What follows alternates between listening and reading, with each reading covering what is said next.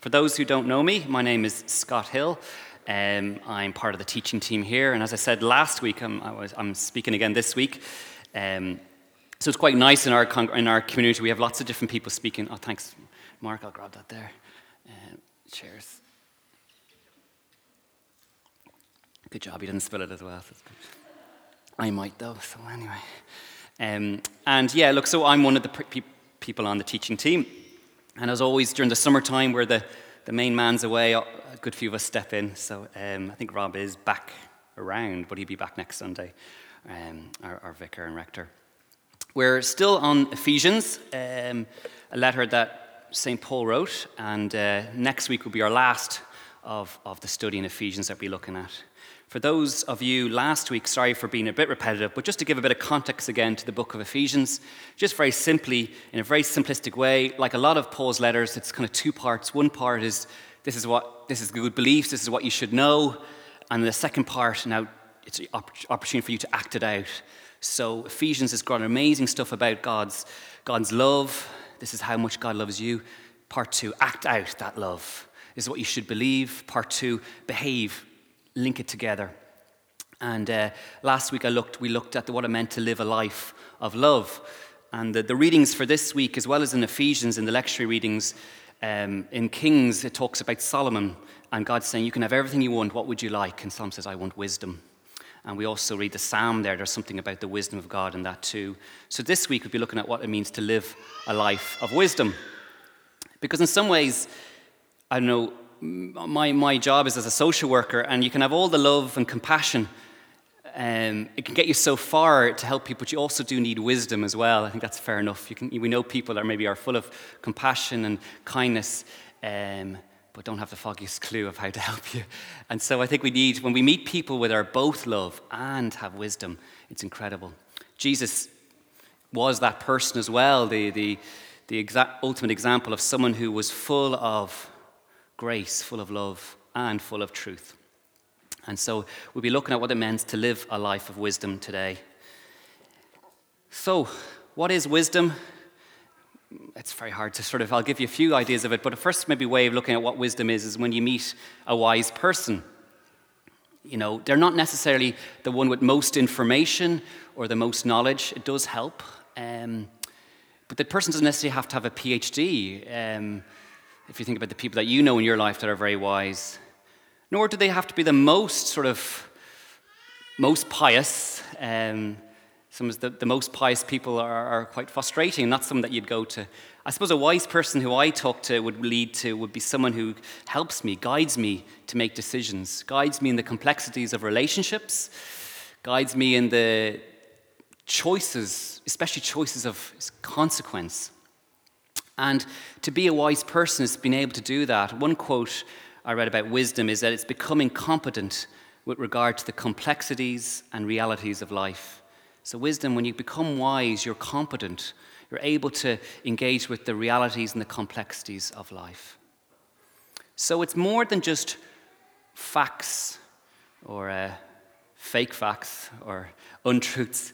It's more than just wrong or right, although it's some meeting with you, it is rational. It's also more than just moral decisions. Many of us who are trying to follow Jesus, a lot of decisions, we get the ones that are wrong or right, but it's about career decisions, relationship decisions. They're not moral decisions, they're kind of wise decisions that we need to wrestle with. And so, in some ways, this passage in Ephesians that I'll read out now is all about this. So let me read it in chapter 5 of Ephesians, verse 15. So Paul says, I think it's up on the screen. Yes, great. Be very careful then how you should live, not as unwise, but as wise, making the most of every opportunity, because the days are evil. Therefore, do not be foolish, but understand what the Lord's will is. Do not get drunk in wine, which leads to debauchery. Instead, be filled with the Spirit. Speak to one another with psalms, hymns, and spiritual songs, and sing and make music in your heart to the Lord, always giving thanks to God the Father for everything in the name of our Lord Jesus Christ. So before we get stuck in, let's just pray or give our hearts just that bit of silence.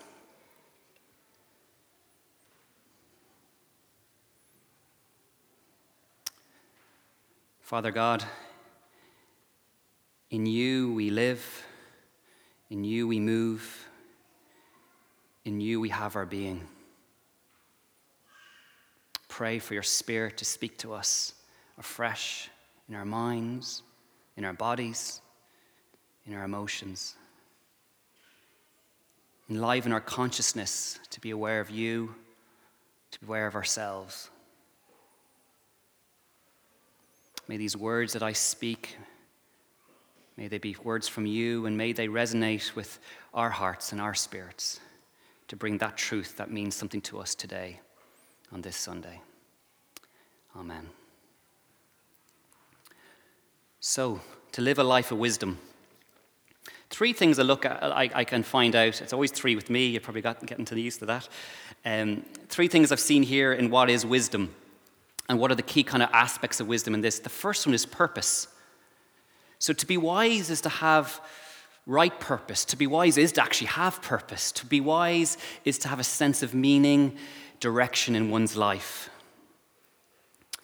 And I think for many people, or many of us in society now, there's a kind of a sense of meaningless. What's the purpose of things? What's it all about, really? But a wise person begins to recognize that there are purposes, there are meanings to align our lives to. And when we find that meaning and direction, even in small areas of life, it really gives focus to how we spend our time. I'm in the middle of my a 4-year master's, believe it or not, as well as 2 young kids, as well as a full-time job. But sort of having that meaning, having that purpose will dictate how I find time for that. So make the most of every opportunity. That's what Paul is saying here. So the first one, purpose, what it really is a wise person will seek the walk in the ways of Christ. We'll get a sense of purpose of what we should do. And this line here that, funny enough, I unconsciously left out, which is the key line, and thankfully Christina, who's doing PowerPoint, found it out this morning. But understand what the Lord's will is. I don't know, for many of you who thought about that, am I in God's will? Some people can get quite caught up in that. If I eat Cocoa Pops or Rice Krispies, am I in the Lord's will? If I go to the 10:30 service here, or the 12 o'clock service, which one is in the Lord's will for my life? And the more we can get caught up in that, analysis leads to paralysis and wondering what to do there. My sense is that God is more his will for our lives. He gives us a direction more like a compass point than a specific GPS coordinates. An example of this, I suppose, in my life as a father with 2 young kids is when my 2 girls are in the playground. They're in my will because they're in the playground, but whether they go on the swing or go on the slide or they play in the sand pit, well, that's a little bit against my will. I don't like sand. But overall, if they're in a broader will. If I was very rigid in what specific thing they do, how could they grow? How could they mature? So I think what's really helpful for me, in the past, I sort of almost got to the point, maybe this is does God have a very specific GPS coordinates for my life? And if I can get them, great. But if I miss them, oh no, I'm out of God's will. And it can be very kind of scary.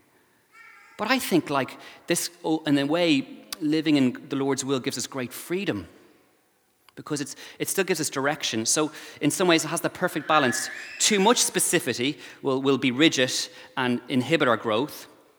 And no direction at all will be just as bad. It'll be chaos and we don't know where we turn. But there is these things.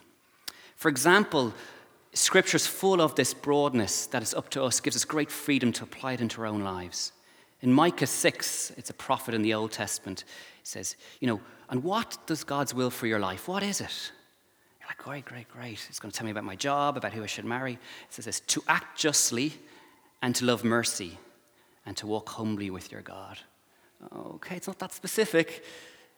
It can be hard for some people, but other people that can be great. It gives great freedom to that. But also, if you think about that verse, it's quite challenging.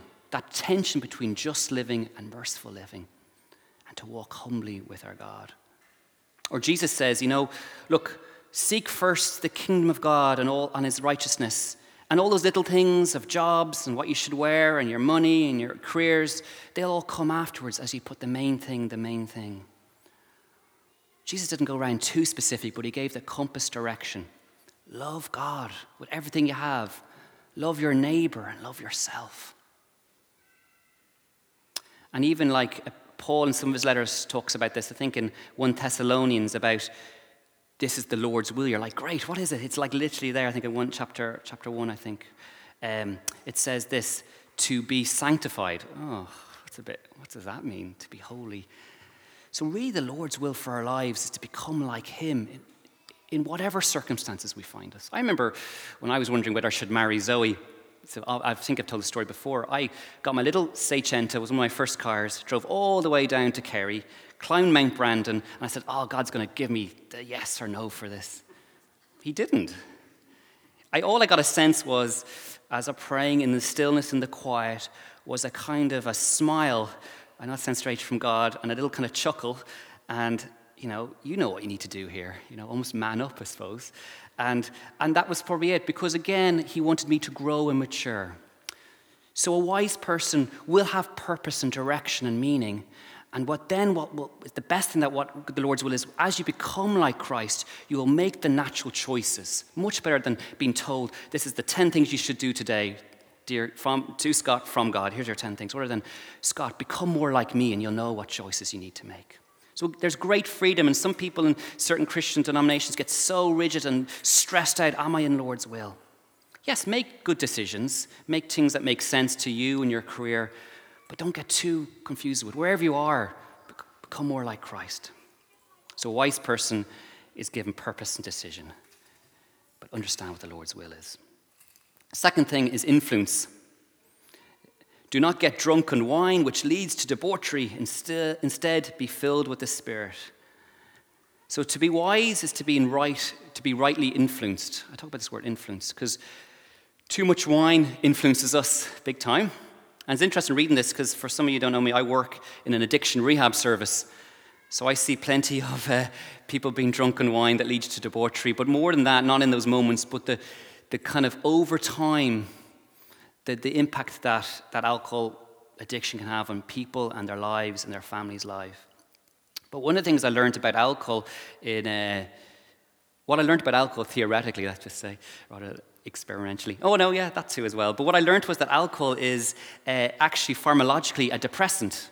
People are like, yeah, so what's good? Because I always thought, like, when someone drinks too much, debauchery, chaos, lack of control. But what actually, alcohol is a depressant, which depresses those aspects of the brain that are self-control. So the alcohol takes the self-control away, and then we're all disinhibited. Alcohol is a depressant. While the spirit, which is also pneuma in Greek, which is breath, is a stimulant. So Paul is saying here, are you going to be influenced by things that depress you, such as alcohol, which depress your self-control, which will depress your ability to make good decisions, which if you keep going down the route of alcohol, for example, and other excessiveness, it'll bring isolation, it'll bring loneliness, it'll bring a sense of meaninglessness. As you more and more, it'll deaden your real feelings, while the spirit, the breath, the pneuma, will give stimulant to your mind. It'll give stimulant to your body and to your emotions. The Spirit of God in us, breathing in. The Spirit will guide us in all truth. Some of that's difficult at times. When I work with people in alcohol addiction and they begin to come to, and their mind begins to get clearer and clearer and clearer and clearer, they begin to feel tough feelings. They actually begin to realize the chaos and the difficulties of our lives, and it's tough stuff. So then there's always the temptation for them to go back to alcohol to kind of get away from it all again. And so with the Spirit, though, it sometimes will guide us into tough truths. It will convict the world of sin. It'll stir things up in us, but it'll bring us into reality. It'll stimulate us. It'll bring that breath. So being filled with the Spirit is a very practical thing. Sometimes in charismatic and Pentecostal expressions, it can feel like a bit of craziness going on, and that's all good as well. I'm up for that. But also being filled with the Spirit should be kind of the norm. We should be going every day in our lives filled with the Spirit, to be stimulated by Him, and in our minds and our bodies and our hearts for another day, to be the breath to come into us, and we can breathe out God's character, the fruit of the Spirit. But to be filled also means that we need to be empty to be filled as well. So the idea is, like, what are we filling our lives with that are stopping the Spirit to flow into our lives? What deadens us spiritually? Excess deadens us. Too much alcohol deadens us. And what enlivens us? So ask, seek it out to be filled with the Spirit, because a wise person is rightly influenced. And finally, Paul talks about worship. To be wise, I'm going to put it to you, is to practice communal worship. Sometimes, I often would have a picture of and because of my introvert tendencies, that a wise person is someone that isolates themselves up on a mountain, and you have your pilgrimage, and you get your wise word of wisdom, and you go back down. And they're isolated, they're disconnected from the realities of life. But a wise person here is not that somebody. It's somebody that is in the mess of a community like this, no offense, in the kind of meeting with people who are different on a regular routine place. It says, speak to one another with psalms. I often say speak to one another by just showing up. You might be struggling one day and you just see that face. They're here. They're in church. They're coming. I'm going to come too. A wise person seeks to worship God in community. And so this idea of we turn to one another when we come, when we sing out loud, when we hear scripture together, when we converse, it's this routine of coming regularly. And I think church and routine and commitment, a bit of predictability is kind of something that in our culture is not really the most attractive. But there's something about just staying put, staying in a community and blooming there, the period of time that are there. And worship. Solomon was told that, he was given this idea of wisdom. And in Proverbs, he talks about the fear of the Lord is the beginning of all wisdom. And I think a better way of thinking about fear is worship. The awness, the awestruckness, the worship of God is the beginning of all wisdom. Why? Because when we worship, it rearranges things in our lives.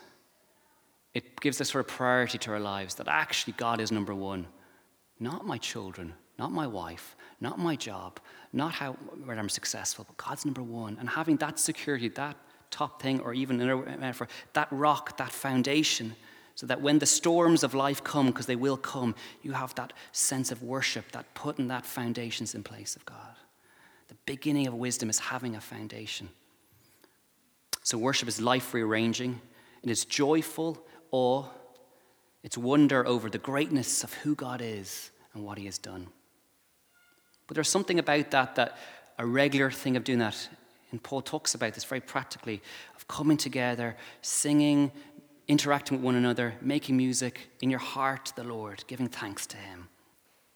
So all parts of us. I think sometimes I'm the same. I show up to church and I don't fully engage. But I know when I engage in my worship, whatever way that expression is, I know that something shifts, something rearranges, gives me fresh perspective in all these things. So all parts of us we bring our body. That's why, some people lift their hands.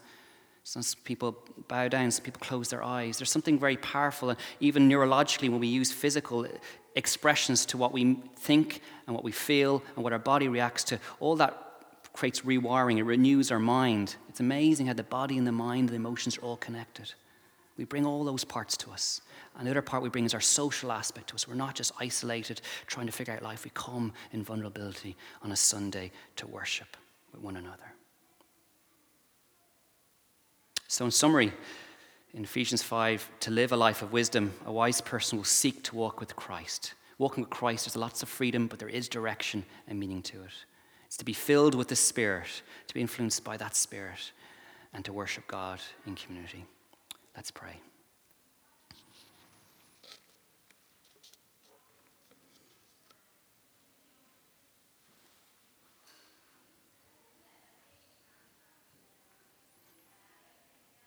Father God, we again ask for that sense of your emphasis and direction on our minds now, and on our emotions and our body. We ask that you speak to that, speak to us what we need to hear today. I pray for a sense of freedom today, that as we walk with you and as we commune with you, we are in your will. Pray for any sense of guilt or any sense of paralysis or just frustration of where life is at the moment. I pray by your Spirit you would give them that comfort and that peace, that where we all are at this moment and this time is okay. I pray for all of us just afresh to be filled with your Spirit, to be energized, to be stimulated afresh in all aspects of us. And help us not just to find the time, I don't think we can find time, but make the time to worship you in community and individually as well. In your name, Jesus, amen.